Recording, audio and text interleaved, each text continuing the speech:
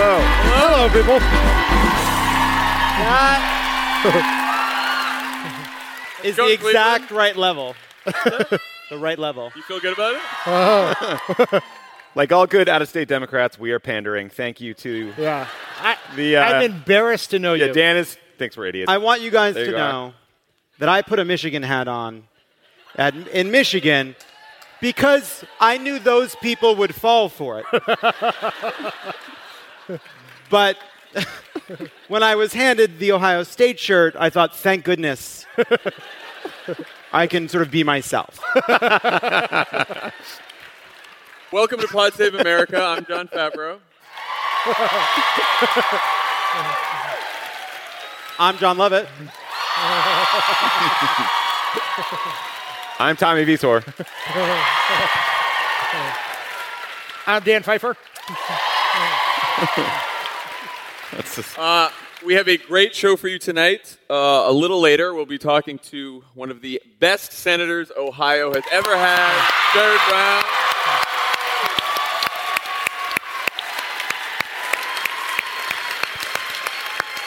We promised Senator Brown we would make this quick because I know there's an Indians game right now. So we apologize for the scheduling. Okay. Let's talk about the news, guys. Okay. So I want to start with an alarming tweet from Donald Trump, which is... Doesn't narrow it down, John. Which is something I could have said every day for the last 8 months, basically. So yesterday he said, presidents and their administrations have been talking to North Korea for 25 years, hasn't worked, making fools of U.S. negotiators. Sorry, but only one thing will work. No explanation beyond that. So for a little Pod Save the World segment here, Tommy. Look at this branding. Subscribe, rate, review. So my first question is, are we all going to die? Eventually, yes. At the hands of Donald Trump or Kim Jong-un remains to be seen. No, I mean, I don't want to be too alarmist. Like, if Trump's stated goal is to keep the North Koreans from having a nuclear-tipped ICBM missile that could strike the United States, he's basically got two options: some sort of military strike or a diplomatic negotiation of some sort. And when his Secretary of State, Rex Tillerson, went out and said, we have multiple channels of talking to the North Koreans, he undercut him on Twitter and said, you're wasting your time, Rex, who we later learned Rex thinks he's a moron. And maybe they're related. Please quote Rex correctly. He's an effing moron. I'm looking at some of the younger friends of the pod in the audience, Dan. They knew they brought their children to an R-rated podcast. It is 2017. Trump is president. They've heard all the words. Okay.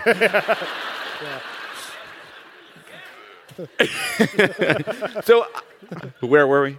North Korea? North Korea. I don't know that we're all going to die, but like you have a leader in Kim Jong-un who doesn't like to be humiliated on the world stage. It doesn't help to call him Rocket Man. It doesn't help to talk down to him and treat him like a child. It doesn't make the Europeans or the Chinese or the Russians want to help us in this effort to denuclearize the Korean peninsula. So everything he's done is self-defeating at best, if not childish and stupid, self-evidently. Yeah. Well, so I saw some people say, well, it's very possible he's just bluffing here. But bluffing what? Aren't there what are the consequences to the U.S. president bluffing with the North Koreans about possible military action? Like, that doesn't seem like it's cost-free. No, it's not a good... I mean, anyone who's spent 30 seconds reading about this knows that we have 28,500 troops in Korea. We have hundreds of thousands of Americans. So a military conflict would lead to tens, if not hundreds of thousands of deaths in the first minutes of the conflict. I mean, it would be a horrific, horrific event. So in some ways, that option is off the table. So some sort of diplomacy is necessary. Some people think that we just have to deal with North Korea being a nuclear state, right, and that we need to sort of reorient our focus around that. It's not a choice Trump has made. But, that's why when you hear him talking about ripping up the Iran deal, it's so ridiculous because there's an international consensus and a process around minimizing that risk. And there is no such process on the Korean side. And it is just spiraling out of control one tweet at a time. And it's dangerous. Can I ask you something about this? Because it seems like one of the problems is, whether you think Kim Jong-un is crazy or a rational actor, decades of American policy have created a set of incentives. And those incentives lead someone like Kim Jong-un to look at the world and say, a nuclear weapon that can hit the U.S. is a key to my survival. Yeah. Is there anything we can do to change that calculus? I mean, one idea that's been floated, I think, is by Henry Kissinger, so take it with a grain of salt or a war crime or two of salt, was, cutting a deal with the Chinese where we say, essentially, that we will pull all troops out of the Korean Peninsula if they denuclearize. Like some way that would seem to say to North Korea, you getting rid of your nukes doesn't mean we're going to storm in with tanks the next day. And it says to the Chinese, if the peninsula reunifies and North Korea and South Korea are allied again, then they won't have an American ally even closer to their border, which the Chinese don't want. So, I mean, that's one option that's being floated. All of these are very challenging. And you're right, Obama didn't solve this problem. Clinton didn't solve the problem. Bush didn't solve the problem. This is not Donald Trump's making. It's just, that doesn't mean he's approaching it in a rational way. So it does seem that Trump has been hinting for a week or so now that we are moving to towards some kind of action. I mean, he did the whole this is the calm before the storm and you'll find out, and now he's doing the one thing. What are the range of possibilities for action that he might take or he might have the military take that are short of all-out war or all-out attacking North Korea, but a little more than what we're doing now? Are there other things we're not seeing here? Or there's covert cyber actions to try to do something to take out their nuclear program. I mean, I don't really know what the details of that would be, or their missile program. There's other sort of covert action that you can take that would, again, be secret. There's not a minimal military option because most people think that the North Koreans will view any military action on our part as an all-out war, and they'll respond with overwhelming force, which will just decimate Seoul. This is uplifting. So glad you guys are sleep here. well, everyone. I'm having a great time. The Indians game for this? I'm wearing a Ohio State shirt. Bringing everybody down. So let's talk a little bit about, because we haven't had a chance to yet on stage, Harvey Weinstein. Another uplifting topic. Yeah. So over the last week, media reports have detailed numerous allegations of sexual harassment and sexual assault against the movie producer Harvey Weinstein, including on-the-record statements from a number of women, including actress Ashley Judd and others. It seems like every day there's more that's coming. Apparently, it just broke that he was fired, which is good news. Next stop, prison. Yeah. So it seems like this is the latest in a series of sexual assault allegations that have finally come to the surface after years of being hidden. I think of a lot of the senior management at Fox News. I think of our current president. I think of, going back a couple years, the Catholic Church. I mean, this happens over and over again. We see that men who are committing sexual assault are sometimes protected by powerful institutions, and a lot of the reasons they're protected is because men don't speak out. Because the men who commit the assault, they have power and influence and they are able to protect themselves. And because sometimes, it's hard for journalists to uncover these things because there's threats of lawsuits and stuff like that. Lovett, you've worked in Hollywood briefly. Have you...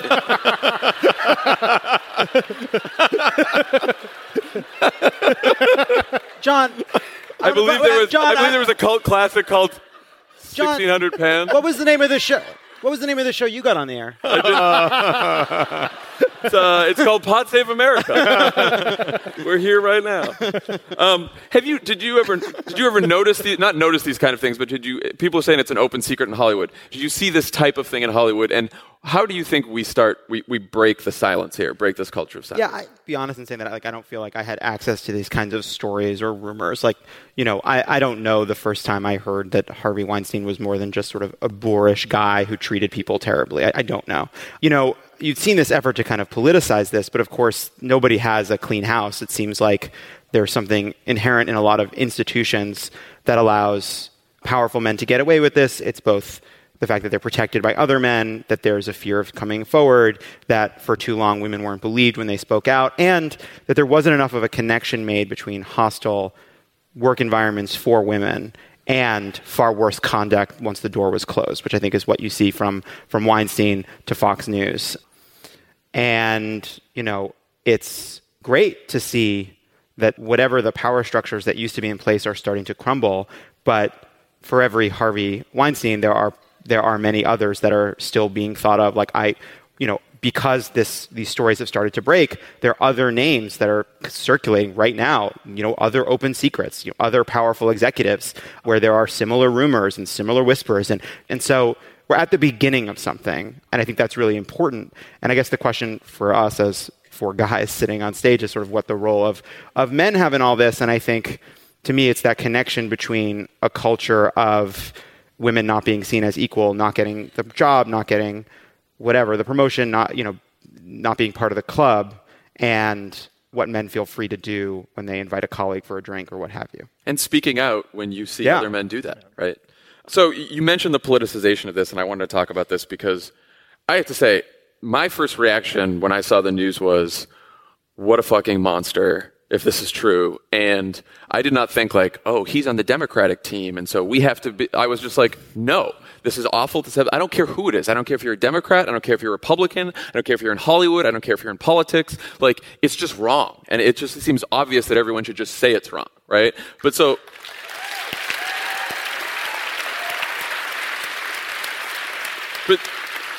I guess it speaks to the times that we're in that almost immediately after the news broke, the debate in political and media circles shifted from the sexual assault itself to whether Weinstein is a problem for Democrats since he was a huge donor. And we've seen at this point a number of high-profile Democrats have returned their donations, along with the DNC. I cannot find a single Democrat who's defended him. Tommy, why do you think we're having this debate now? Why do you think the debate shifted so quickly? I think that Roger Ailes going down probably sent a signal to people that no one was immune to this kind of conduct becoming public.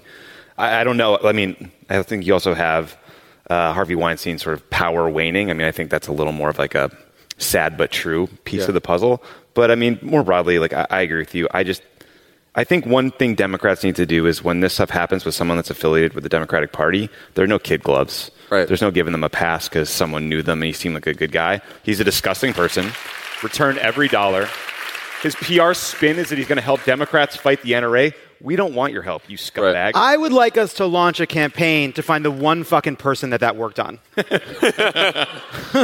Well, so Dan, why do you think this work that we got this debate right away about politicization? And it does seem like a lot of the Republican partisans that were attacking Democrats over this were maybe not doing it in a good faith way. What? I know.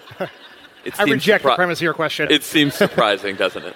I think there are a couple things. The reason it has gone right to politics is because this is a complicated, uncomfortable issue, and we always default to the horse race.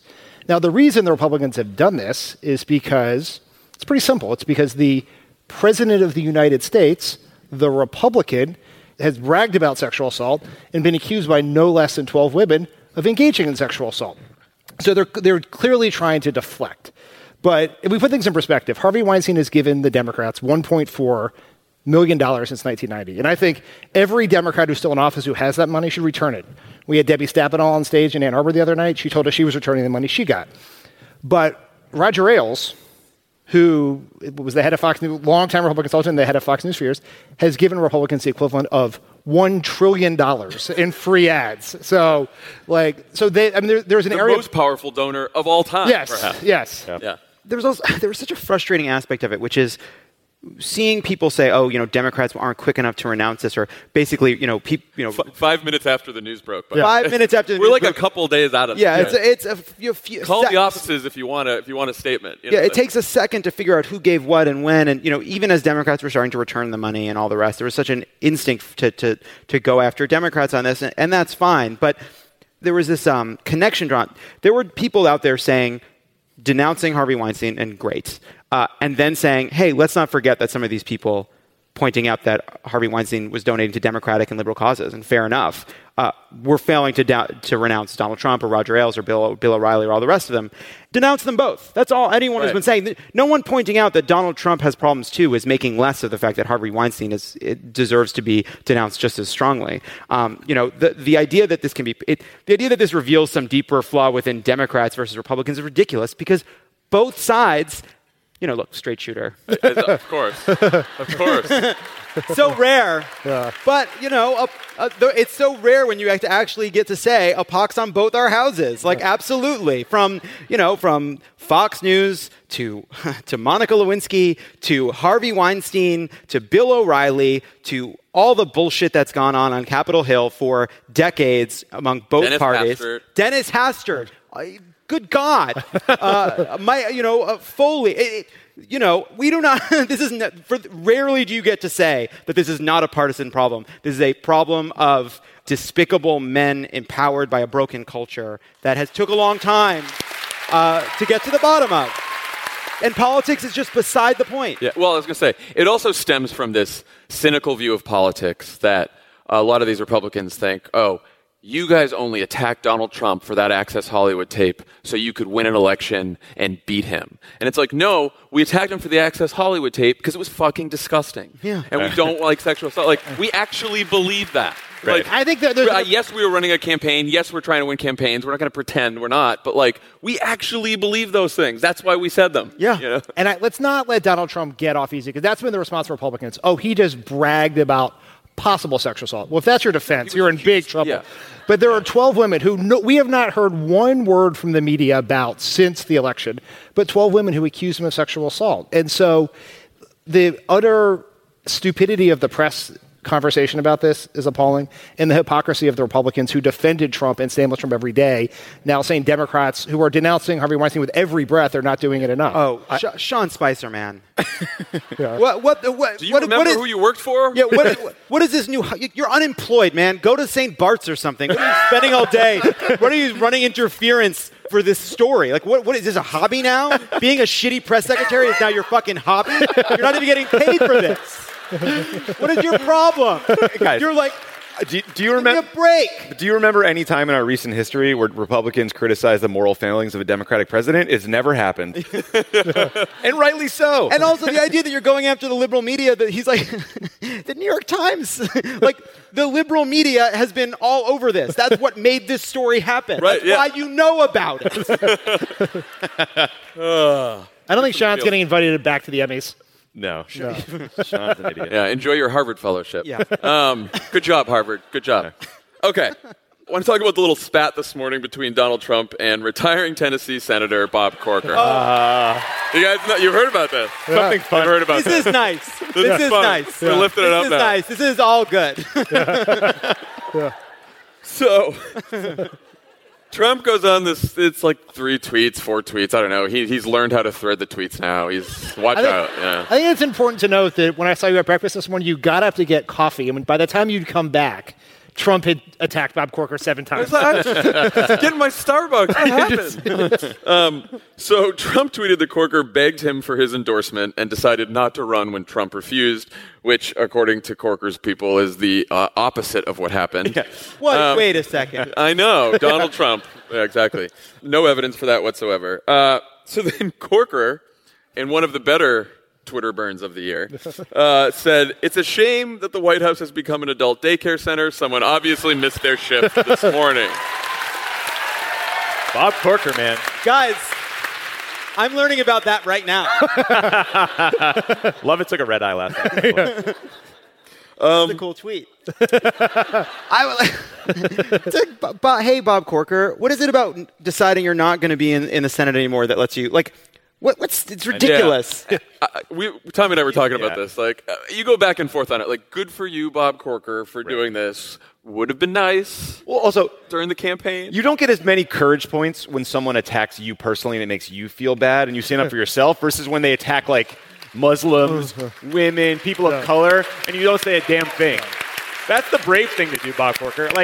I'm happy Bob Corker did this too. Bob Corker has been actually a growing voice of reason. He's talked about the chaos in the White House with Trump. He's been sounding off about some important things, and actually pissing him off is going to really screw up Trump's efforts to, roll back, tear up the Iran deal and all these things he wants to jam through Congress. So it's a stupid legislative decision. Well, I was going to say, Dan, what kind of trouble could No Fucks Left to Give Bob Corker cause the White House at this point? Well, there are a couple ways to look at this. The first is that there's obviously going to be stuff on the Iran deal and other foreign policy things that Bob Corker will be standing in the way of, right? He's the chairman of the Foreign Relations Committee in the Senate. So Trump theoretically needs him if he knew what he needed. Secretary of State. Yeah, he's going to may need a new Secretary of State since Rex Tillerson is privately joined the resistance. And, maybe one day if Bob Mueller finishes his job, Trump's going to need a third of the Senate to tell him that third of the Senate plus one that he gets to stay in office. So you don't want to anger all of those people all the time. It's like in a court case, you don't piss off the jurors. Right. Yeah. Well, very specific example, tax reform, right? So just like with healthcare, Trump can only afford to lose 2 votes from 2 Republicans to still pass a bill in the Senate. If he loses 3, then that's it. And Corker has already said, if this tax bill adds to the deficit by even a dime, then I will not vote for it. So news for you, Bob Corker. John, is $1.5 trillion over 10 years more than a dime? I think it's like $5 trillion. I think it's even more. All right. Yeah, no, I don't think that's happening. But so obviously Trump, as usual, is playing legislative genius. So I think that pissing off Corker, it might be fun to tweet at him like that. But I think you've got Rand Paul, who is a Republican who sunk the healthcare effort along with Collins and Murkowski and McCain, and now you've got Corker too. So he's not. It is going to imperil the agenda a little bit. The only thing that's so funny is people always are like, so and so's playing chess, Trump's playing checkers. That is an insult to checkers players. He's not playing anything. So there's also a report that Steve Bannon has been encouraging Blackwater private security contractor Eric Prince to run against. We got the hisses again. All right. Love it. All right, we've talked about the hissing. All right, They don't know about it. We didn't put that out. It's the wrong vibe. Yeah. We vote for booing. Lovett has a hit. Yeah, thank you. There we go. Yes, that's booing. Yeah. You got it. I wasn't sure if you knew what it was. So he wants Prince to run against Wyoming Republican Senator John Barrasso in a primary. So, Lovett, Barrasso is one of the most conservative members of the Senate. So it seems like maybe Bannon's crusade here in the Senate is not about ideology. What do you think's going on here? Bannon. Is he just trying to break shit? It seems like it's a combination. I think that it's a desire to just break shit. It's a desire to please his, billionaire funders with their strange personal relationships and desires that Eric Prince is certainly locked up and tied up into. Bannon has sort of tried to present himself as some intellectual with a kind of philosophy, but none of these decisions in primaries. How's that going? Yeah. Well, none of these decisions, there's the connection between, Eric Prince and Roy Moore is, sort of hard to draw, other than the fact that they're both fucking heinous. It's there's no real, You know who the third one is? Michael Grimm, who went to prison and just got out. That's the other guy Bannon wants to run in New York. So it really does seem mostly like kind of a Joker, like burn it all down, turn... Is there a submarine in here? Is Michael Grimm here? Hunt for Red October. One ping, Vasily. Crazy Ivan.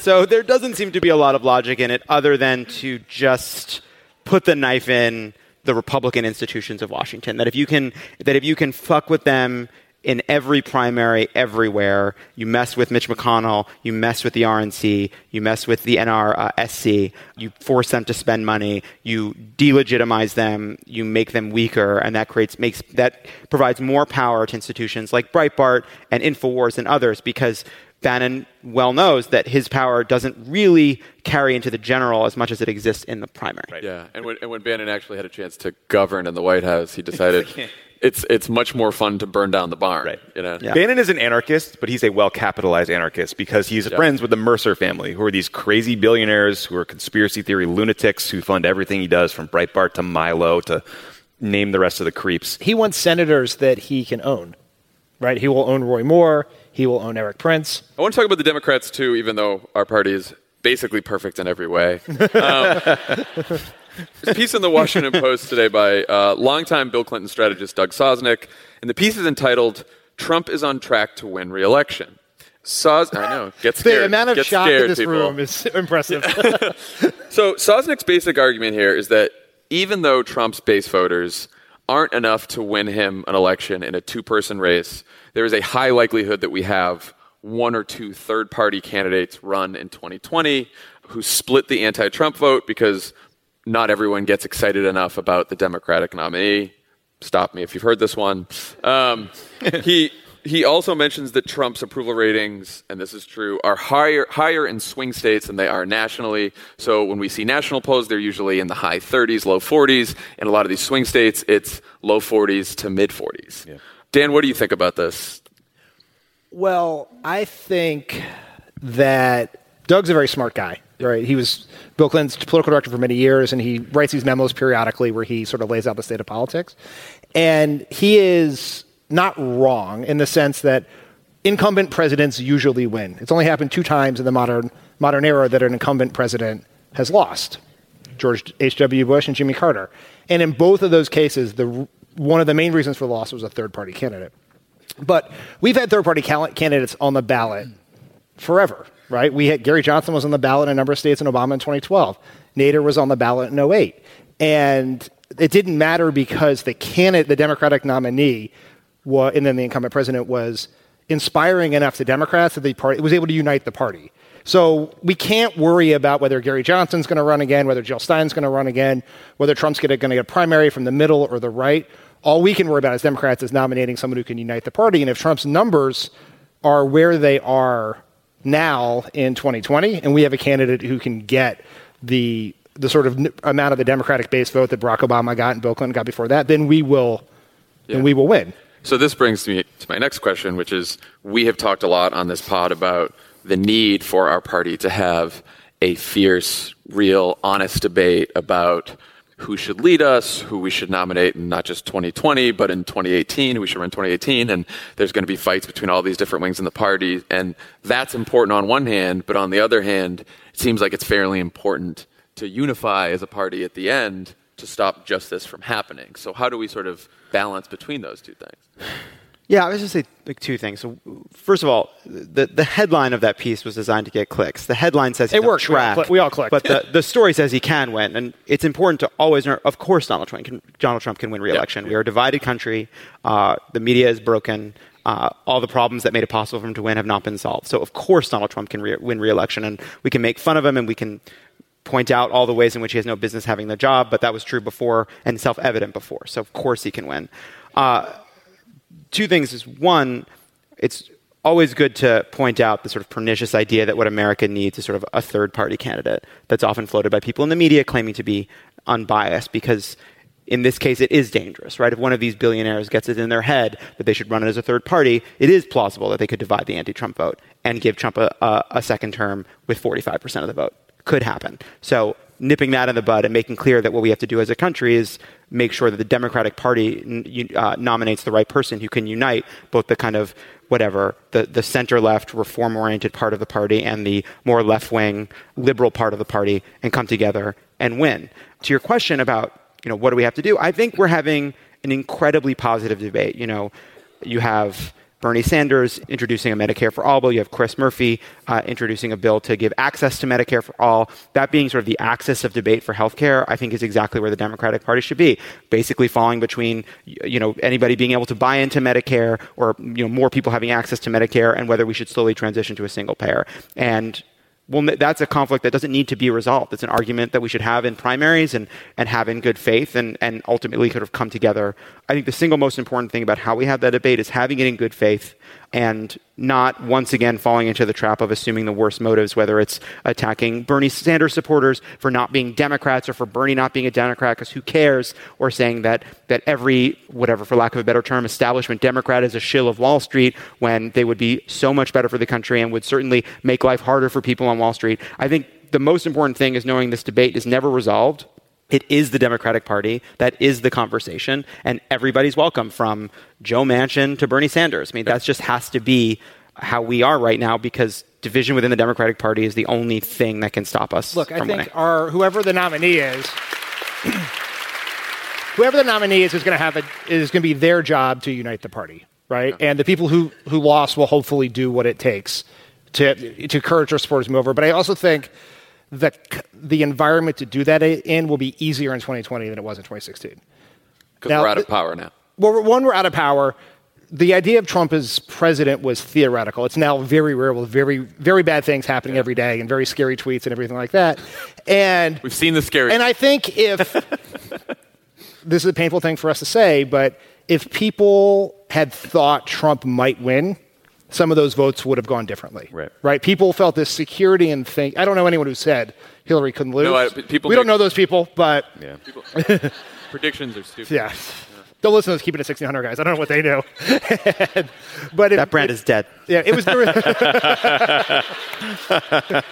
Not familiar. There was this. It was still writing in Hollywood at the time. Yeah. There was. Love it was on the Bernie campaign. Yeah. Never heard of it. There was this safety in thinking you could vote for Trump or vote for Gary Johnson or Jill Stein because Hillary was going to win anyway. Yeah. Right. Turns out that wasn't the case. Yeah. We failed to learn that one year after year after year. Yeah. We'll get there. All right, guys. I think we have a little bit of a game from one of our favorite shows, Love It or Leave It. that we're going to play. Now for a game we call OK Stop. Here's how it works. It's very simple. We watch a clip, and as we go, we say OK Stop, and we talk about it. I believe this clip will be self-explanatory, so let's roll the clip. You're talking about the urgency to have a conversation. Okay, stop. No, where has just she stop. been? She was on my TV like every day. We had this deep relationship. I saw her. She called to me. I talked back to her. I tagged her on Twitter, and then they hit her for like 3 months in the basement of the White House. Just it's Kellyanne Conway, for those who could not pick the voice out from. Oh, you're good at this, yeah. From the 5 seconds of her voice, and it is true that it seemed like her job was to go on television, and then she's just gone on television left. But it's never clear what she's doing in the White House. She's in a room somewhere not addressing the opioid epidemic or something. Yeah. Sometimes she's on a private jet with Tom Price. That's true. You and your network have felt an urgency about Russia and some phony baloney collusion. Okay, stop. Yeah. Point Favreau. Chris Cuomo was all of us right now. For those at home, Yes. Chris Cuomo's face says, "Oh, come on." Phony baloney, Russia. Just a reminder, the President of the United States is under federal investigation for obstruction of justice. Also, you didn't see it, but the question was about gun control. Calendar year. Nobody says it's phony baloney. No, I'm sorry. Nobody excuse who's me. investigating says it's phony baloney, by the Okay, way. well, the president Republicans does. included. Do you know the airtime that you have spent? Do you know the graphics? Do you have any graphics on bump stocks? No, you don't. You have graphics Okay, stop. on Russia. Do you have any graphics on bump Well, stocks? it is the little-known fact that the thing that has been stopping gun control measures from passing is lack of CNN graphics. It's such a strange This is thing. the only time a pundit has ever gone on CNN to complain that they don't have a graphic. Also, you watch a shitload of cable if you know what graphics they do and don't have.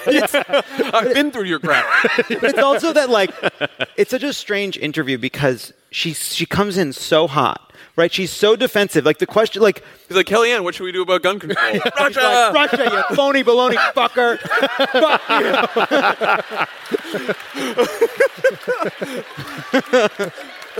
You have graphics on Palace Intrigue. You have graphics on impeachment. You have people. You have panels 7 versus 1 against the president. You call It's the yourself first the most time we've trusted seen name it in news, used. which hasn't been true. It's the in first years. time we've seen it used in a mass murder. What are you talking about? It is the first time a bump stock has been relevant in the But it's not the discussion. first time. Is it the first time that there's been a mass shooting in this country? Why has Hillary Clinton and Bernie Sanders, Elizabeth Warren not Okay, talked stop. about? Every time I look at Chris Cuomo, I think he's going to demand to know how much I bench. He's just such a meathead. The other Sorry. thing is the Petty. Kellyanne Conway. It's like beating Hillary Clinton was every person on the Trump campaign was prom king and queen. And it's been a few years, and they didn't get the jobs they thought they'd have, and they've gained some weight, and they're not super happy in their home life. And they're just like, do you remember? We were fucking legends.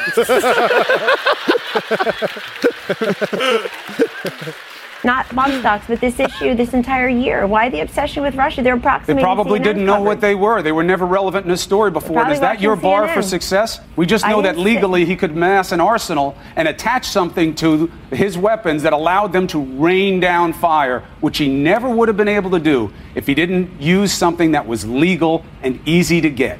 Legal in 2010, the Obama administration's Alcohol, Tobacco, and Firearms Bureau said they wouldn't regulate that device. So you- Okay, stop. I just want to.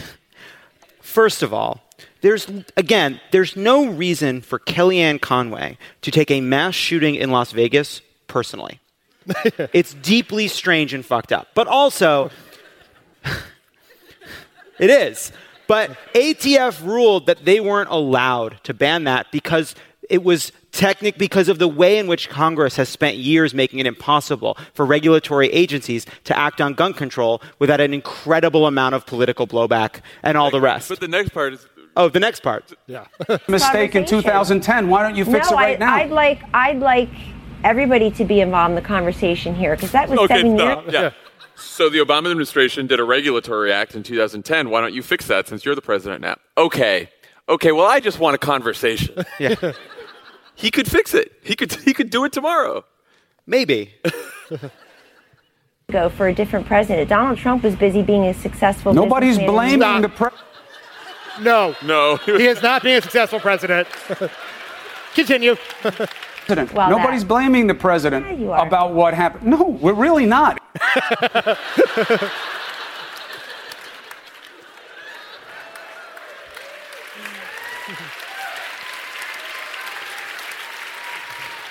That game's fun. Now for a game we call OK Stop. Here's how it works. This is Our friend and yours. Yeah. We wanted to do this Parker Carlson. because there is an Ohio angle. Let's roll the clip. Okay, stop. For only 2 weeks. I never thought I'd hate him more when he took off the bow tie, but I do. It's Tucker Carlson. In the NFL preseason, already many of the league's richest players have gone out of their way to let you know how much they hate your country. On Monday, a dozen members of the Cleveland Browns refused to stand for the national anthem because racism or something. Why is this a big deal? Why is it, in the end, dangerous for this country? Well, for the same reason we sing the national anthem in the first place so often and stand for the flag, used to say the Pledge of Allegiance, all those other slightly silly civic rituals that liberals have long despised and sneered at. Why are they important? Okay, Because stop. Liberals don't hate the pledge. Like, we don't hate the flag. We don't hate the pledge. What are you talking about, man? How do you argue in these ludicrous extreme terms? I just also it's in his contract at Fox. the Chiron is the thesis, and I think this thesis speaks to how broken this is. Chiron says, Tucker, love of country is all we have. And Also, and hashtag no, it Tucker. isn't. We have a lot of stuff. We have a lot of things that we love and care about, and issues. Maybe we care also, about. maybe love of country is perhaps more than the national anthem. Oh, right. Perhaps they're There's doing other it because things that they you do love. love their country and they want to make it better. Free expression, dissent, Not be killed in it. maybe, you know? So we had this, we should talk about this now. We had this clip today before Mike Pence's little quick trip Vacation. to Indiana. So just in case you thought that this just stays on Fox News all the time, the vice president today was in Vegas, I believe. Yes. And then was going to a fundraiser in Los Angeles. And on the way, he decided to go to Indianapolis. Not the right direction. Yeah, not For the right geographically direction. impaired. So he goes to the Colts 49ers game, and he, knowing that because it's the 49ers, that some players will kneel during the national anthem, and as soon as they kneel, he walks right out of the stadium.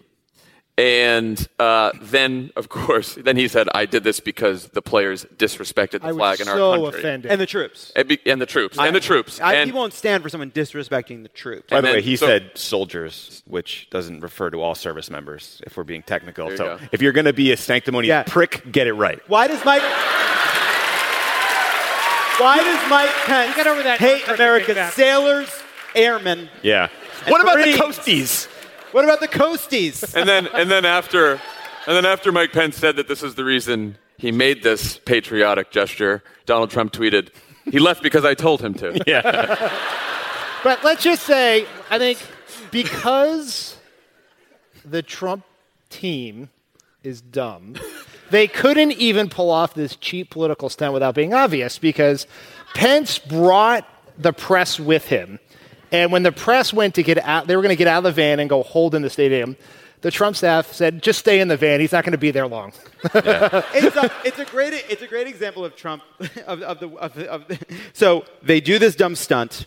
Then people are like, this seems like a stunt. And then conservatives on Twitter are like, you want to call this a stunt? And then Trump's like, it was a great stunt.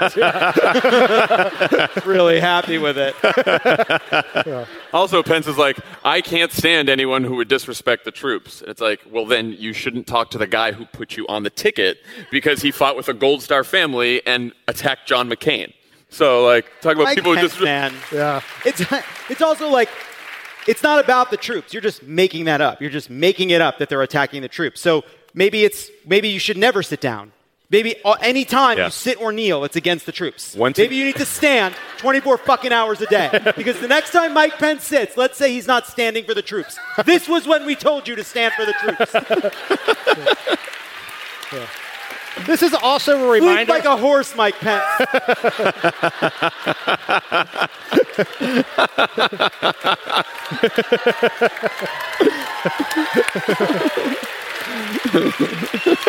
This is also a reminder that Mike Pence, also bad. So we're all there rooting for Trump impeachment. It doesn't get much better when he leaves. Yeah, slow your roll.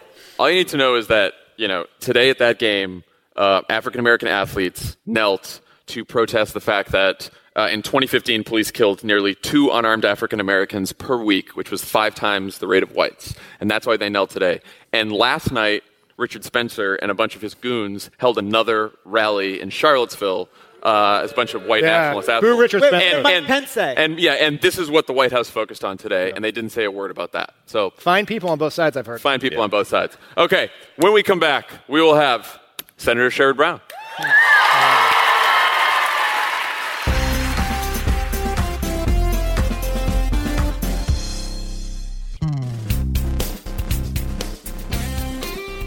And now, your great senator, Sherrod Brown.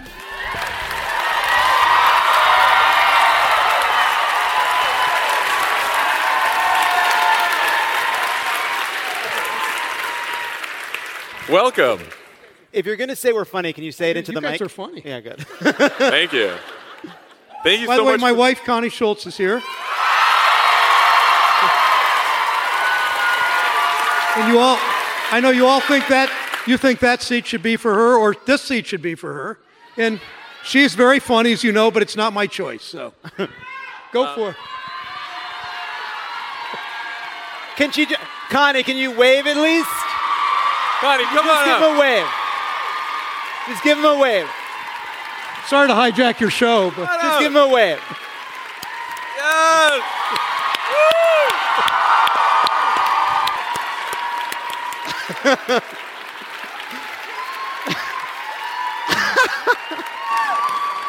Pulitzer Prize winning Connie Schultz.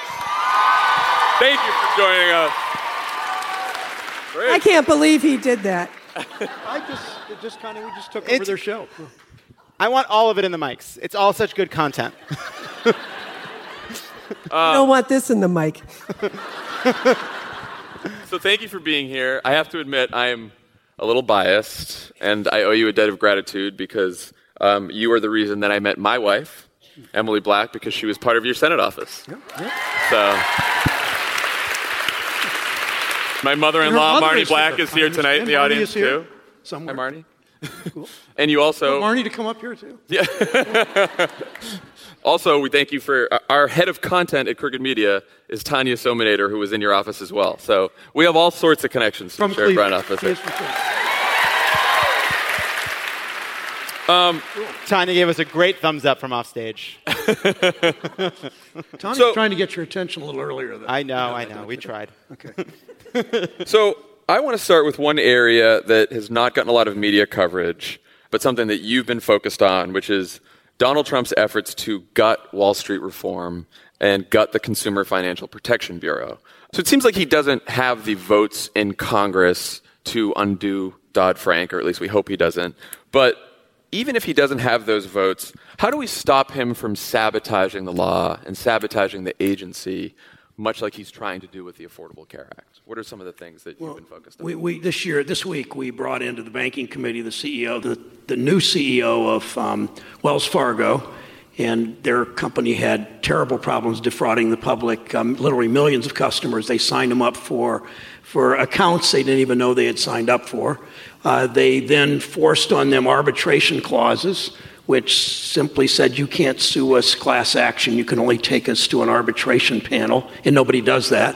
Then the next day we had the outgoing CEO who just retired from Equifax. Yeah. Both of these, Connie and I live in the city of Cleveland, and when I look at these Wall Street issues, the first thing I think about is we live in zip code 44105 in the southeast side, south of Slavic Village. And that zip code in 2007 had more foreclosures than any zip code in the United States of America. So, I mean, in some ways, I take what Wall Street did to my neighborhood and to my city and to my state, I take it personally, because every day when we drive home, we see the blight from these foreclosures. We're doing a little bit better. We're not doing well enough. So when Equifax gathers all of our data, really pretty much unbeknownst to us, the job of the CEO at Equifax is to protect that data, our financial data. And he simply didn't do his job. 145 million, as we know, 145 million people had their personal data breached. And so if a Cleveland State University graduate paying off her student loans forgets to pay 1 month, she gets her credit dinged. She's accountable. Or if someone in Garfield Heights or Westlake doesn't pay his mortgage for a couple of months, he gets his credit dinged. But there's no accountability for these CEOs. Nobody goes to prison. They all come to the committee and they say, well, we're giving our bonus back. Well, they already were making $12 million a year in their compensation. So they're giving, it's really nice they're giving the bonus back. So I think that while Trump, one after another nominee that he puts on the Office of the Comptroller of the Currency, or he's going to put on the Federal Reserve, they're all way too close to Wall Street. I mean, I heard what Bob Corker said about Wall Street, about the president's, about the White House. What I say is that the White House looks like a retreat for Goldman Sachs executives. And that's why shining a light. I mean, shows like yours are so important, John and Jonathan, to do that, to shine a light on what Wall Street's doing. Is that good? Okay. Right? Yeah, very good. Not just this show, but Love It or Leave It too. Wow, you've got a message. I heard a Jonathan, and now it's just for Senator Brown and my mother, and I think that's good. I think it's important that we keep shining a light on this kind of malfeasance and shine a light on who these regulators are. They pass because virtually every Republican, I don't want to make this partisan, but virtually every Republican in the Senate will confirm almost any nominee Trump sends up. And it means that these regulators, they come from Wall Street, they'll go back to Wall Street, they clearly will side with Wall Street on far too many of these issues. And I know what Wall Street's done to working families in my state, and it's criminal in many cases.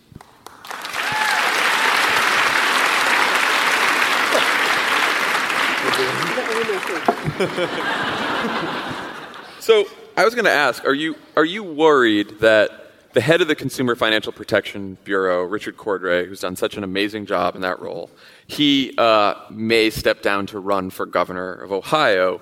Are you worried that if he does that, then Trump gets to appoint the new head of the Bureau, and it's obviously going to be someone who's not Richard Cordray and who wants to try to gut it? Does that worry you? Yeah, of course it does. And in Richard's term ends next year. He may or may not serve it out. He may leave early and run for governor. That's his decision to make. I know he stayed so he could get the forced arbitration rule out so that companies can't basically take away your day in court when you cheat them, like Wells Fargo, like Equifax, one after another after another.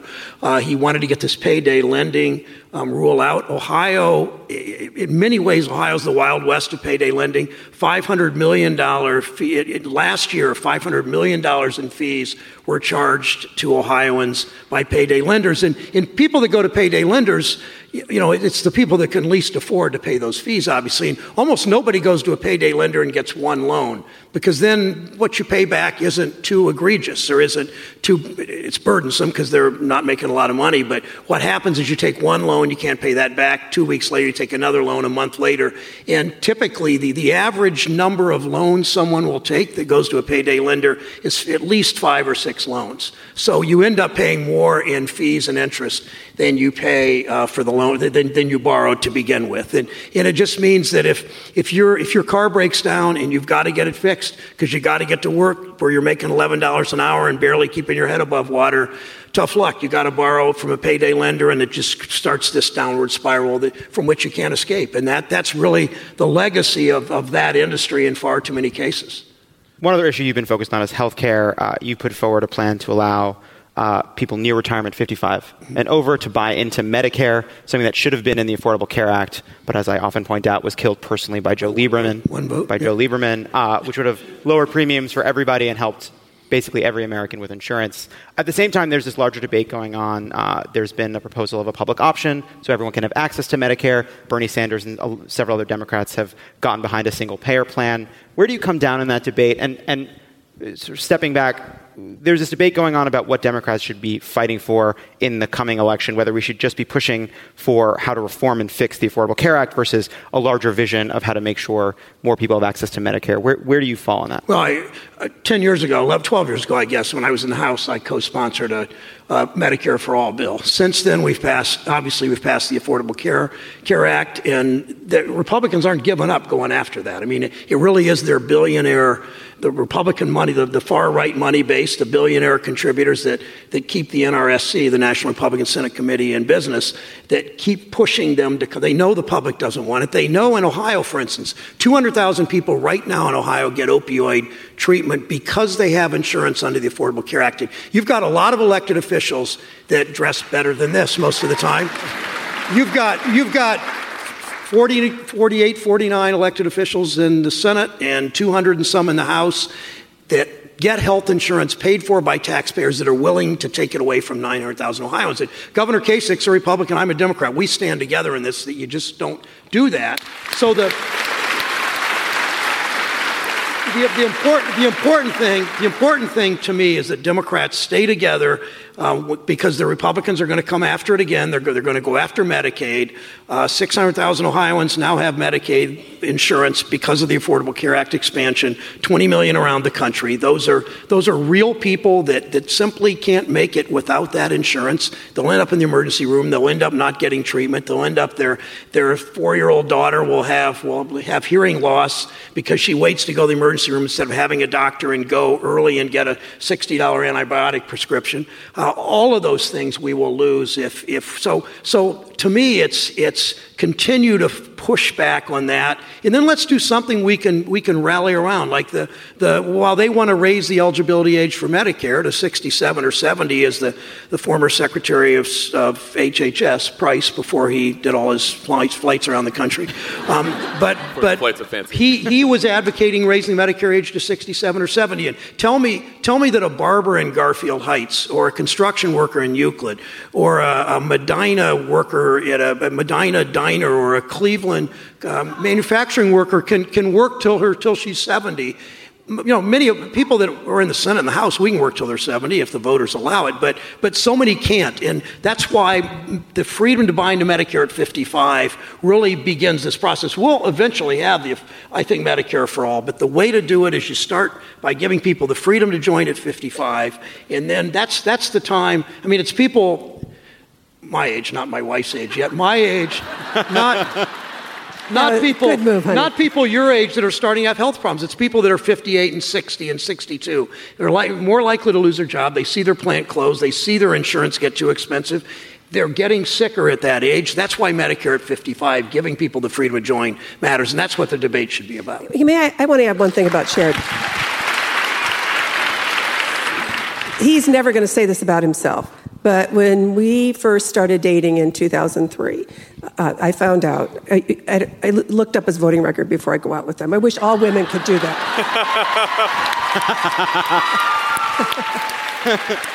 as an aside, he had to be 100% on two issues, right? Gay rights and choice. And he was. So, but the other thing about Cher is when he ran for Congress, when he ran for the House in 1992, he promised never to take the congressional health care plan until all Americans had health care.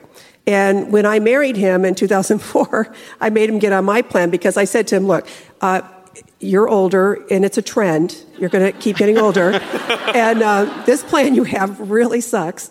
So I put him on my plan, and we did not go into the exchange. He did not accept that health care until the Affordable Care Act was passed. Wow. And I want people to know that. So, first of all, I love the idea that you received an A rating from Connie Schultz. Yeah, that's... Which is actually it was A+. An A+. Yeah. That's good. The rare A+. No, it wasn't. It was B+. But then I got up to A- after. Okay. We'll leave it at that. All right. This is good. It got loose. I'm glad you came out. Yeah. He's wearing my shirt, by the way, because he couldn't find his. I can't find my.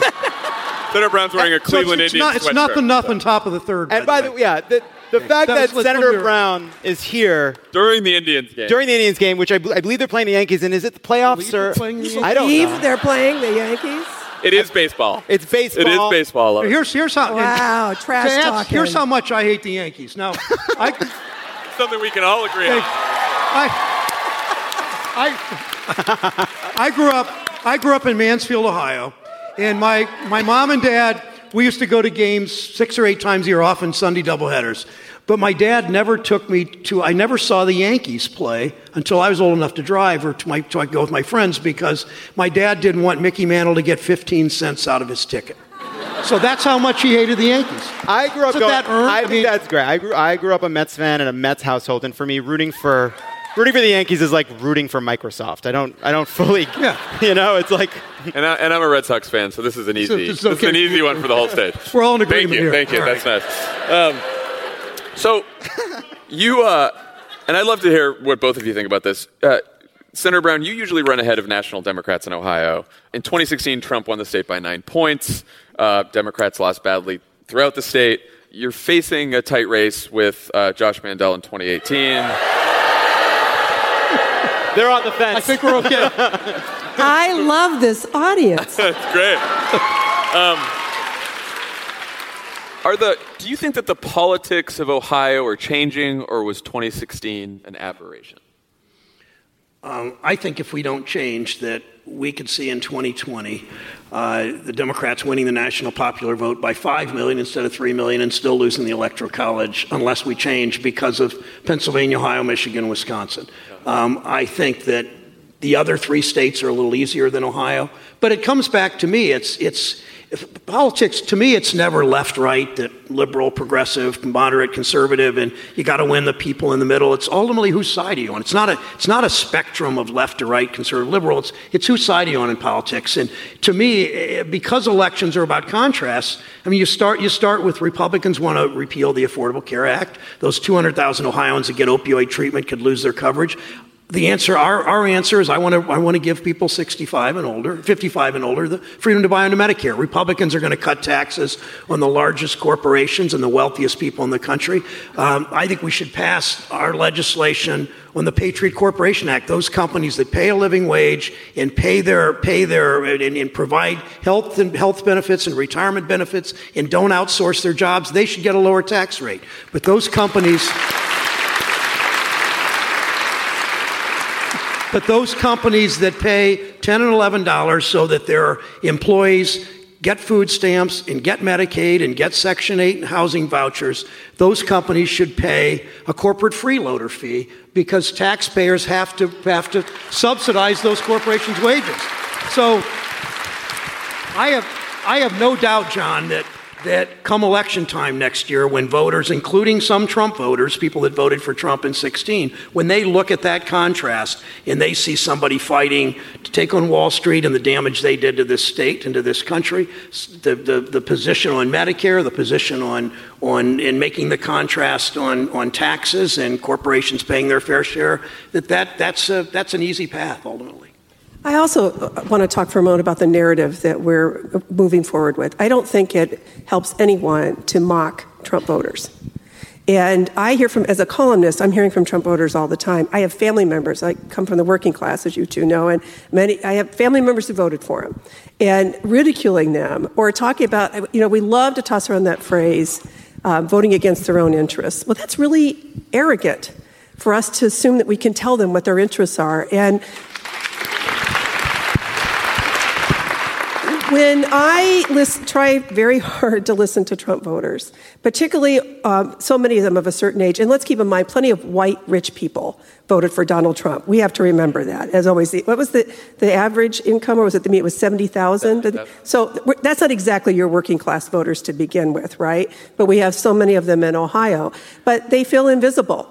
The people I come from feel invisible. Women my age in America, most of them feel invisible. I think of, what was her first name? Williams, the book we read, Working Class. Joan Williams.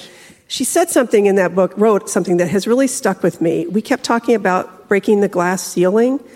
Most women, that's not where their world is.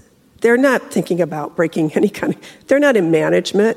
They're not aspiring for the corner office. They want to be able to send their kids to college, right? They want to see their husbands not feel emasculated by what's happened to them in this economy. You'll hear that a lot from working class women. They love their men, and they see what's happened to them. And some of when you are economically stressed, some homes see a lot more violence. They see a lot more depression and alcoholism. Well, why would we make fun of that? Instead of communicating in every way we can? I feel this way as a liberal. I see you and I hear you, and it starts there. Wow.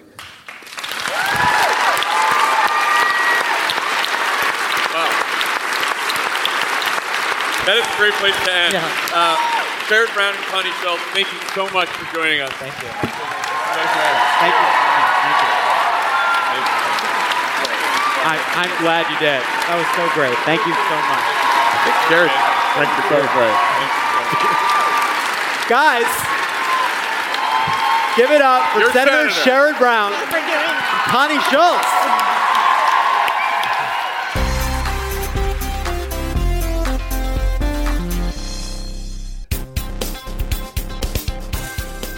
And we're back. We're going to introduce a new game tonight. It is a game called Breitbart or Josh Mandel.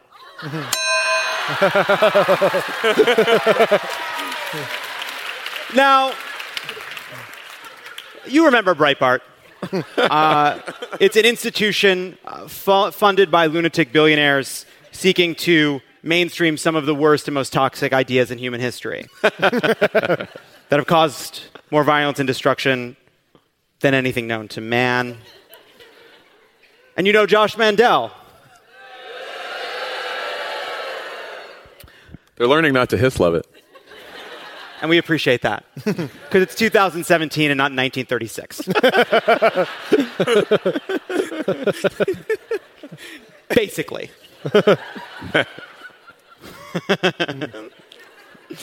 Here's how it works. John, Tommy, and Dan, my handsome bros, my heteronormative bros,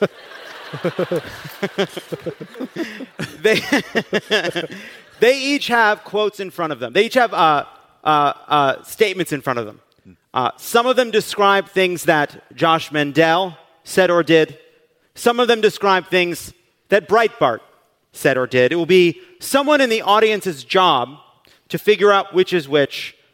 Who in the audience would like to play Breitbart or Mandel? I'd like somebody in merch. Someone from... Oh, yes! Someone from Cleveland. She's right there, and she's a fan. You know, I can just tell.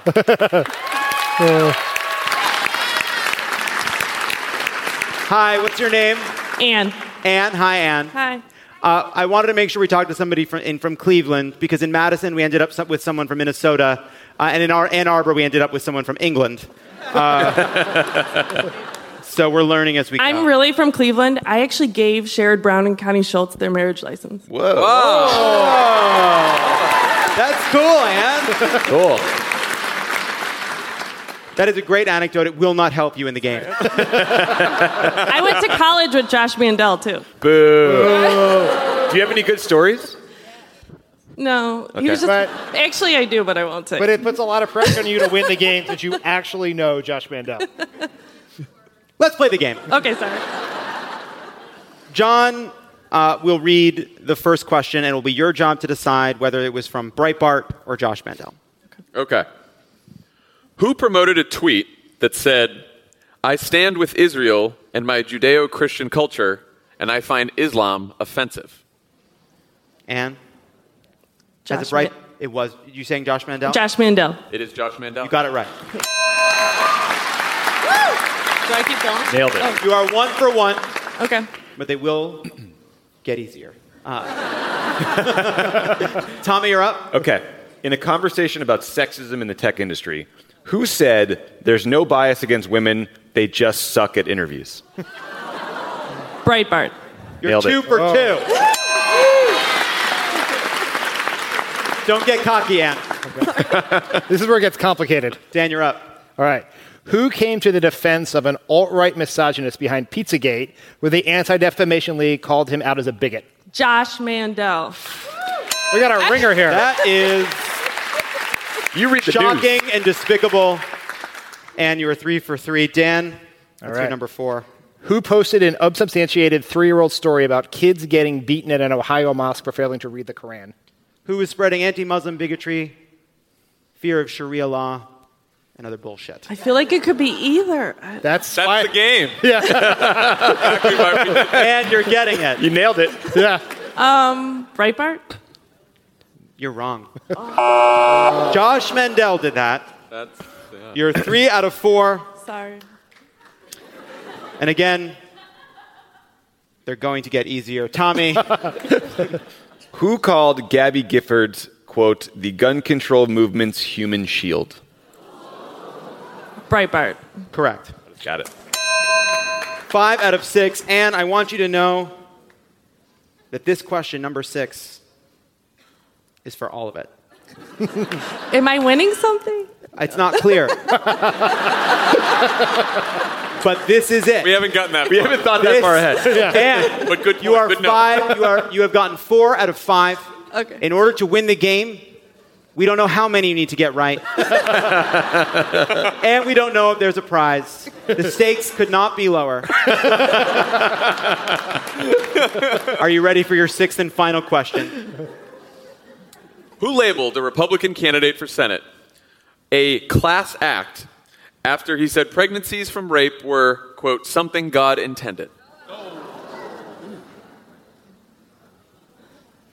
Josh Mandel? You're correct. That is correct. And thank you for playing the game. I want you to know that you have won Breitbart or Mandel. Thank you. Your prize, we have decided at this moment, is a trip to the merch store. Go pick something. Okay. Have a treat. Have a good time. Thank you very much. And if the subtlety was lost on anybody, some similarities there. Maybe don't make him your next senator. Yeah, maybe don't make this guy your next senator, huh? Yeah. Don't elect the comment section from the internet. And that's Breitbart or Mandel. When we come back, get some Q&A.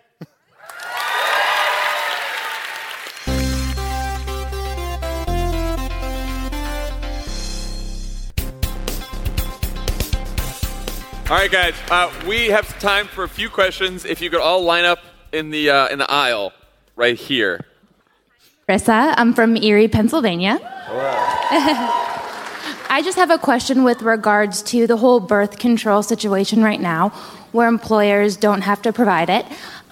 Is it okay to use a more median means to get a more progressive end? The debate right now is kind of like, well, I see people on Twitter saying, oh, birth control is used for all these other uses, but really, why can't we just say it's because women don't want to get pregnant? I think it's simple.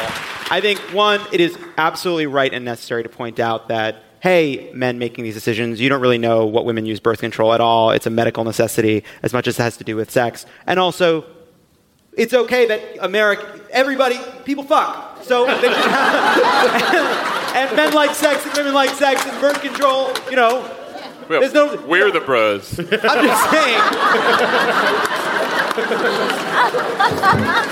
All right. But I'm just thinking, sexual health and family planning are, it's part of the whole operation. I'm going to work on these talking points. John, you're up. We agree with some of what you said. Yeah. I think that's a perfectly good argument to make. I also think we talked about this in the last couple shows. Because the Trump administration made this decision so ham-handedly, it seems like the ACLU sued right away. And the Trump administration, what was it? They're supposed to wait a number of certain days. There was a comment period when you make a rule change like this, and they didn't let the comment period pass. So because of their incompetence around this, there's a good chance that the court may stay the decision, which would be great. So then we can, live to fight another day on this one. Right, but what that means is we got to fight. We've got to fight. So We've got to organize. This is just like ACA repeal all over again. Got to call members, got to show up at offices, let them know you people care a lot about this, and hopefully we can stop it. I also think long term, we need to stop talking about women's health as a subset of health that's separate and apart.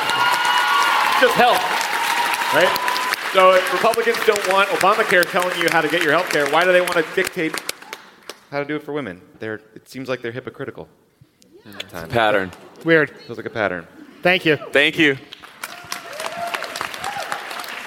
Hi there. My name is Elliot. I'm from Northern Virginia, but I go to the University of Cincinnati. Yeah.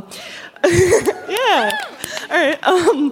I was just wondering, Lovett specifically. Hello. No, I just know that for me personally, Judaism is something that really got me involved in politics with the Religious Action Center for Reform Judaism doing a lot of political, I don't know. So I was just wondering if or how sort of being Jewish had sort of shaped your being political from one queer Jew to another. Oh. That's a great question. That's a good question. I'm not sure. I mean, I grew up in a Jewish household. I was bar mitzvahed. I'd be lying if I said that I haven't. I'd be lying if I said I've been a very good temple attendee. But I think that there is a truth to growing up in a Jewish community. And, my grandfather fought in World War II. He had an encyclopedic knowledge of Jewish intellectuals, Jewish senators. At any given time, he could start at the top of the list and run from top to bottom of every Jewish member of Congress, every Jewish baseball player. That was easier. Every Jewish senator. Sandy. And, he, from the time I was very young, talked to me about politics all the time. And he was an old school Jewish liberal. And that's, I think, where I get it. And so I think I'd be lying if I said that I got it from a rabbi, But I do think that there's something about, especially immigrant Jews, the people that came, whether before the Holocaust or during the Holocaust or after the Holocaust, from Russia and Poland, that brought with them that kind of community and desire to do good. And I do believe that that's there too. Thank you.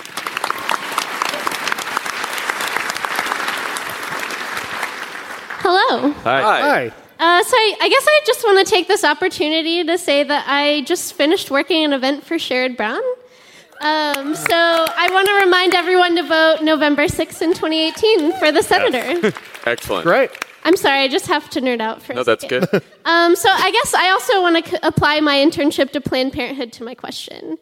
It's actually faster to get a gun than it is to get birth control, so I'm wondering how we deal with this legislatively. Why is it that I have to wait 2 weeks to get birth control, but I can just skip a background check and walk into a gun show and get a gun? How do you think we as civilians should deal with that? God, that's insane. Yeah, our gun laws are terrible. I know. Yeah, I mean, it's also, it's harder to get Sudafed, right, than a gun in a lot of places. It's nuts.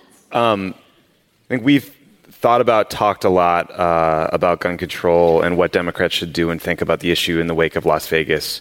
And it's one of those issues where it feels so frustrating as a progressive because you see these images on TV and you see 59 people dead and 500 wounded, and you just think, how is this still divisive? How can you see little children shot and still think that this is an issue where people tell you now is not the time for debate. Let's not politicize this. It's exactly our jobs to be talking about political solutions to major public health problems that are killing more people in some states than car accidents. So I do think like there are senators out there like Chris Murphy, like Jan Schakowsky in Chicago, like people who have been pushing hard on the NRA for a very long time.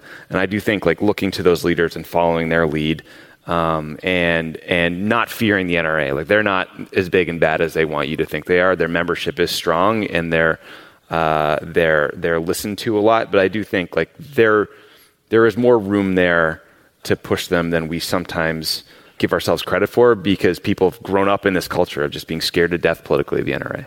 So there's two ways we can apply pressure here. This president and this Congress are obviously useless on this issue. And so number one is elections, right? So we got to get involved and we got to make sure we elect candidates who have, and Lovett was saying this the other day, what is your plan to reduce mass shootings? What is your plan to reduce gun violence? And every candidate should be asked that. So that should be number one. Number two, there is some hope on the state level.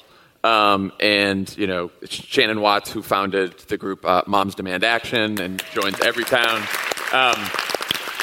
She was tweeting after Las Vegas because there was a lot of negativity and skepticism and how are we going to go through this again and we're never going to get anything passed and it seems like there's this cycle. And she said, look, since Newtown, there's been about a dozen laws passed that strengthen background checks in states all across the country, red states, blue states, and they've passed all kinds of other laws. They've stopped the NRA from passing a whole bunch of laws. So there's a lot going on in states right now. And so I think this is one of the reasons we always say, don't just focus on Congress and the presidency, focus on state elections, state legislatures, local races.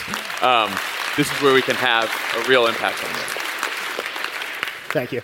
Hi, my name is Adrian. I'm a college professor. I actually teach Jewish studies, and I think Lovett was right on. I studied Jewish social justice movements, so there's a connection. Sweet. My question for my college students, they want to be involved, they want to do something, they want to be where you are someday, they want political careers. What can they do while they're still in college to help and to get there? Intern for Sherrod Brown. Sorry, Dan. Yeah. I mean, this always seems like it should be a complicated answer to how do you end up working in the White House, or how do you end up having a podcast or whatever. But we're here, Dan. But it is go find the candidate you're most excited about and go work for them, right? Check out Indivisible. They're a great organization that is providing people the tools to figure out how to get involved politically. We did a video with them recently. Tanya wants me to mention it. Crooked.indivisible.org. Thank you, John. Thank God I for only Tanya. said that because I read Tanya's lips. Yes. A bunch of pros up here just nailing it. And, by the way, just go to crooked.com. There's a bunch of options for how to take auction. That's a great thing to suggest. But but seriously, kids always ask me, how do I get your job? I'm like, do you really think I knew my elbow from my asshole at 22? No one has a plan for this. Go, do the job you want to do. Do a campaign would be my first piece of advice for anybody. Point to your elbow. This one. Okay. Well, but so it is so much fun to do a campaign. You get you get years worth of experience in months. You move up quickly. You learn things by osmosis. You meet great people. It's invaluable. That's what I would do. It's the best way to pretend that you're still in college. What he said. Thank you. First of all, go Tribe. Thanks for coming to Cleveland. We really appreciate it. Thank you. My name is Caroline, and I'm a grad student at the Cleveland Clinic. And as a scientist, I'm overly frustrated how people just ignore facts or don't even look at facts or don't even consider them in making their own opinions in voting. And sometimes it's overly frustrating to communicate with these people and try to tell them why candidates are bad or good or why we should vote for them. How do you feel like we should be able to talk with these people and convince them? Because at some point when you just ignore the facts, people don't really listen anymore. So, I think I think sometimes it's hard because I think we get the order backwards. A lot of times, people don't come to a conclusion because they've looked at a bunch of facts. They'll interpret the facts because of the biases and and feelings and emotions they bring to the conversation. I think a lot of times this sort of desire that if the notion that if everybody just had the correct information, everybody would vote the right way. I don't think that's right. But for someone like you who is in science, I think there's incredible value for people with expertise to talk about why scientists think the way they do about certain things. And, we talked about this, the way science is taught, the way it's treated in the press. I think people don't have an appreciation for what the enterprise really is. Science is a boring class you took and then forgot for a lot of people. That's just true. It's unfortunate, but it's true. And I think talking about the enterprise of it, the fight and the work and the disagreements and the way the truth is slowly revealed over time and how hard it is and how hard people work on it, that when you tell someone that climate change is real and the storms are getting worse and this is why there are forest fires or this is why sex ed is more effective than abstinence or whatever the issue may be, you're not saying it because you're smarter, you're not saying it because you're speaking from on high, but because a lot of people, regular people, worked really hard to figure out some answers and you should, open people up to that enterprise. That's what I think. One way a scientist can help. Who was that? We talked to this brilliant climate scientist, Katharine Hayhoe. She is able to, you should check out her work. She's a climate scientist, but she's able to talk about climate change and climate science in a way where she tells a story and she weaves in sort of like moral and religious and all these different themes that I think has helped her connect with people in ways that is sometimes we don't do a great job of when we're talking about sort of like the level of degrees Celsius raise X amount over Y period. And I think sort of working with people who are experts in science on communication and how to sort of reach people in terms they understand is also an invaluable part of this. Awesome. Thank you. Thank you.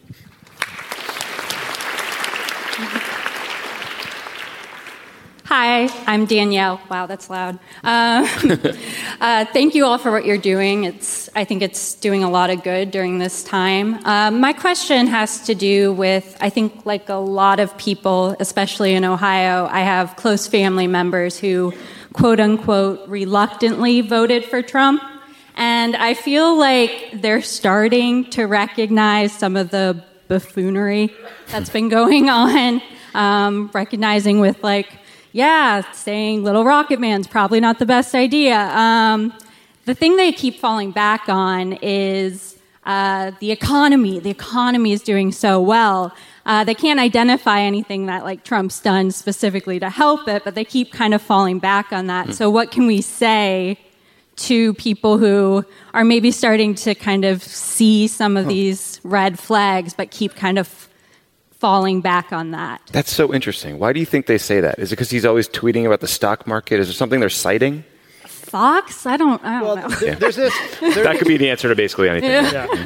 There's this amazing tribalism in how people think about the economy. When Obama was president, the Democrats overwhelmingly, regardless of how they were personally doing the economy, approved of how the economy was going.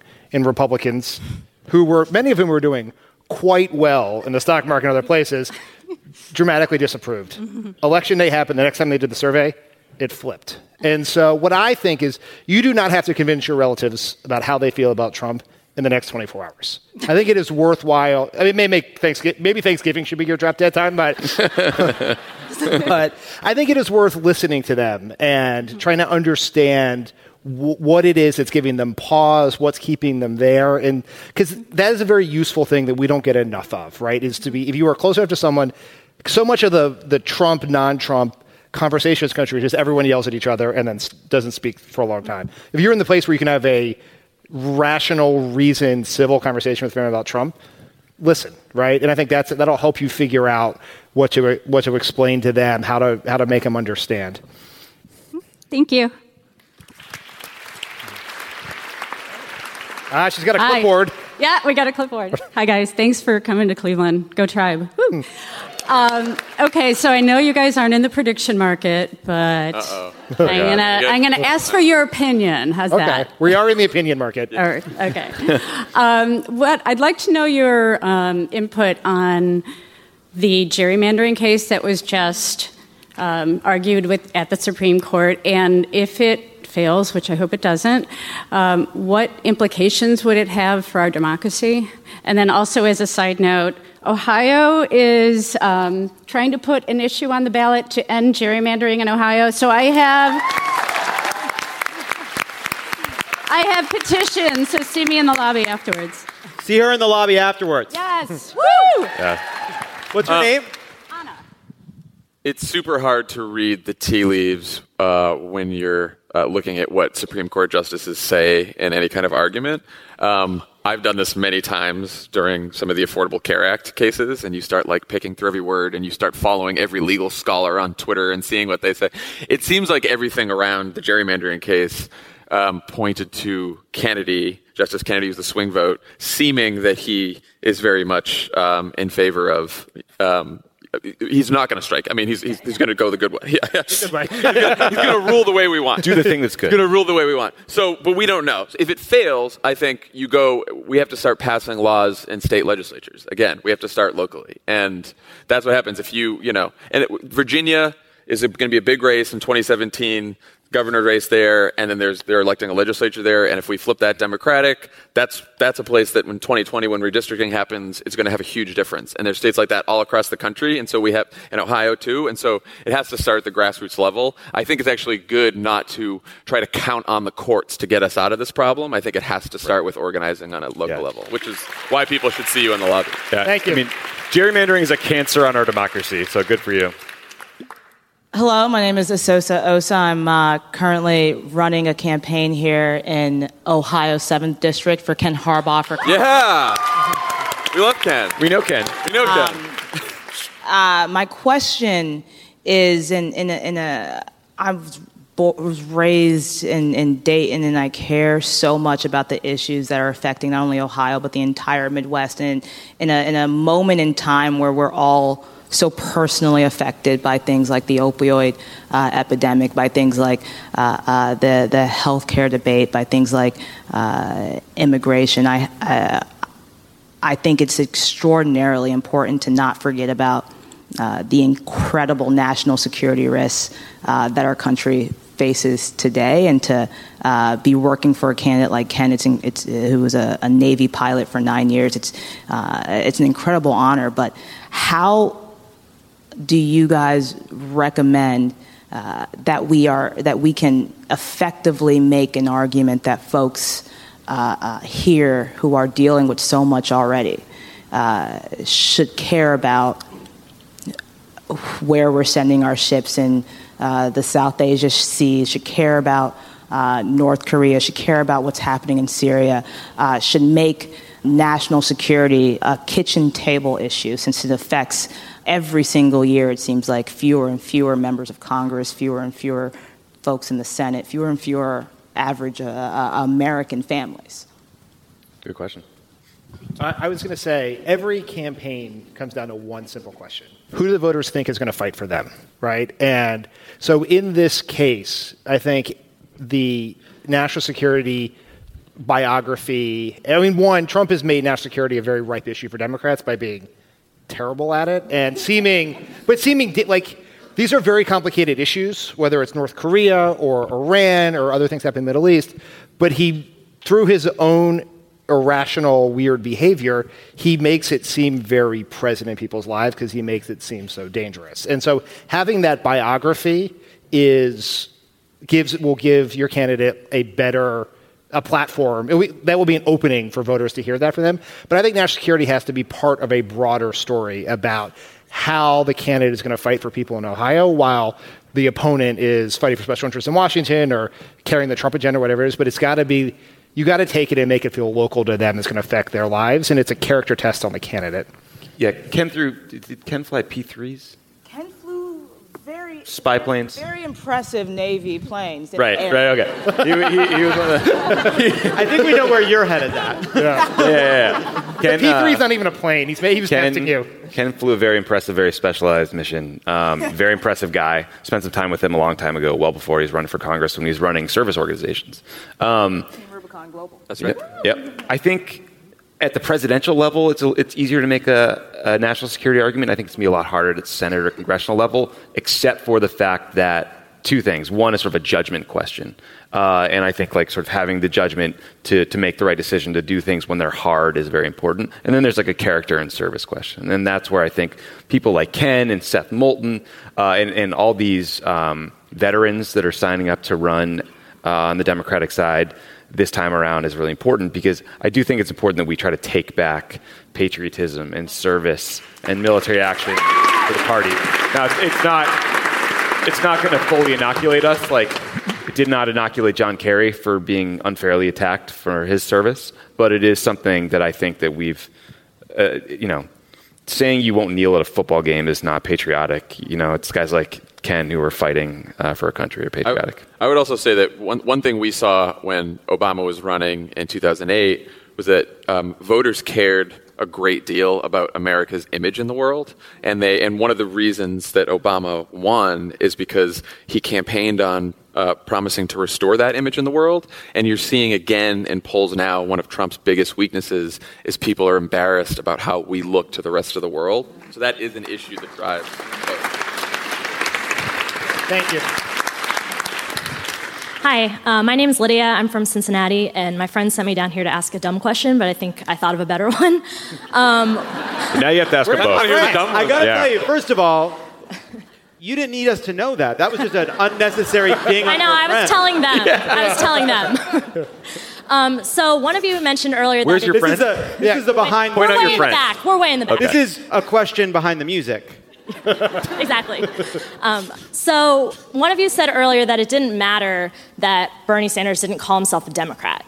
And I'm wondering why you think that. Why should candidates not have to kind of take the battering of coming up through the party, not just at the presidential level, but at all levels, but get to benefit from the institution and the organization once they're a nominee? I think I understand why that bothers some people, but in this case, to me, it's really a distinction without a difference. Bernie Sanders has been either in Congress caucusing with the Democrats and voting with the Democrats, or in the Senate caucusing with the Democrats and voting with the Democrats for decades now.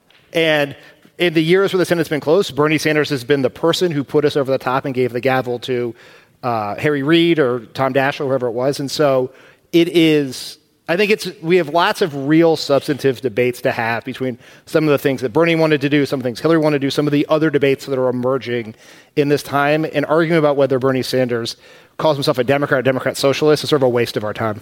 Yeah. And just, when I say it doesn't matter, I understand the desire to want people that are, you want to support Democrats, you want people to represent the party. I think what bothers me is when the fact that he's not a Democrat is used to impugn his motives and the motives of supporters. I think that's the more important part of what I think. Hi, I'm Kelly. I'm from Cleveland. Kelly's got fans. Do you guys know each other? Since 2011, we've seen a record number of anti-woman, anti-choice, anti-abortion, anti-birth control bills introduced in the United States. Many of them turned into legislation, more than the previous 30 years combined. So my two-part question is, why now? And second, as 4 white dudes, what can you commit to fighting for us, knowing that laws like this disproportionately affect women of color, immigrant women, trans people, and low-income individuals? And love it. I love you so much. Earlier, you dropped Joe Manchin's name, saying that he had a place in this conversation, when Joe Manchin has repeatedly voted against women. So I just want to hear more. Here's what I'd say. That's a totally legitimate position. Here's what I'd also say. Joe Manchin helped save the Affordable Care Act, right? So this is a tough issue. We should, and saving the Affordable Care Act was really important for women's health and people in need across this country. So it's a tough issue. So that's what I'd say to that. It's not a coincidence that we've seen anti-women, anti-choice legislation proposed and passed across the country as Democrats have been decimated at the state and local level along with the national level. The single most important thing we can do to prevent these kinds of bills from passing is focusing on state legislatures and winning elections and putting Democrats in office and who will fight for office. and women in office office who will fight for women's health. Right. That is the most important thing we can do.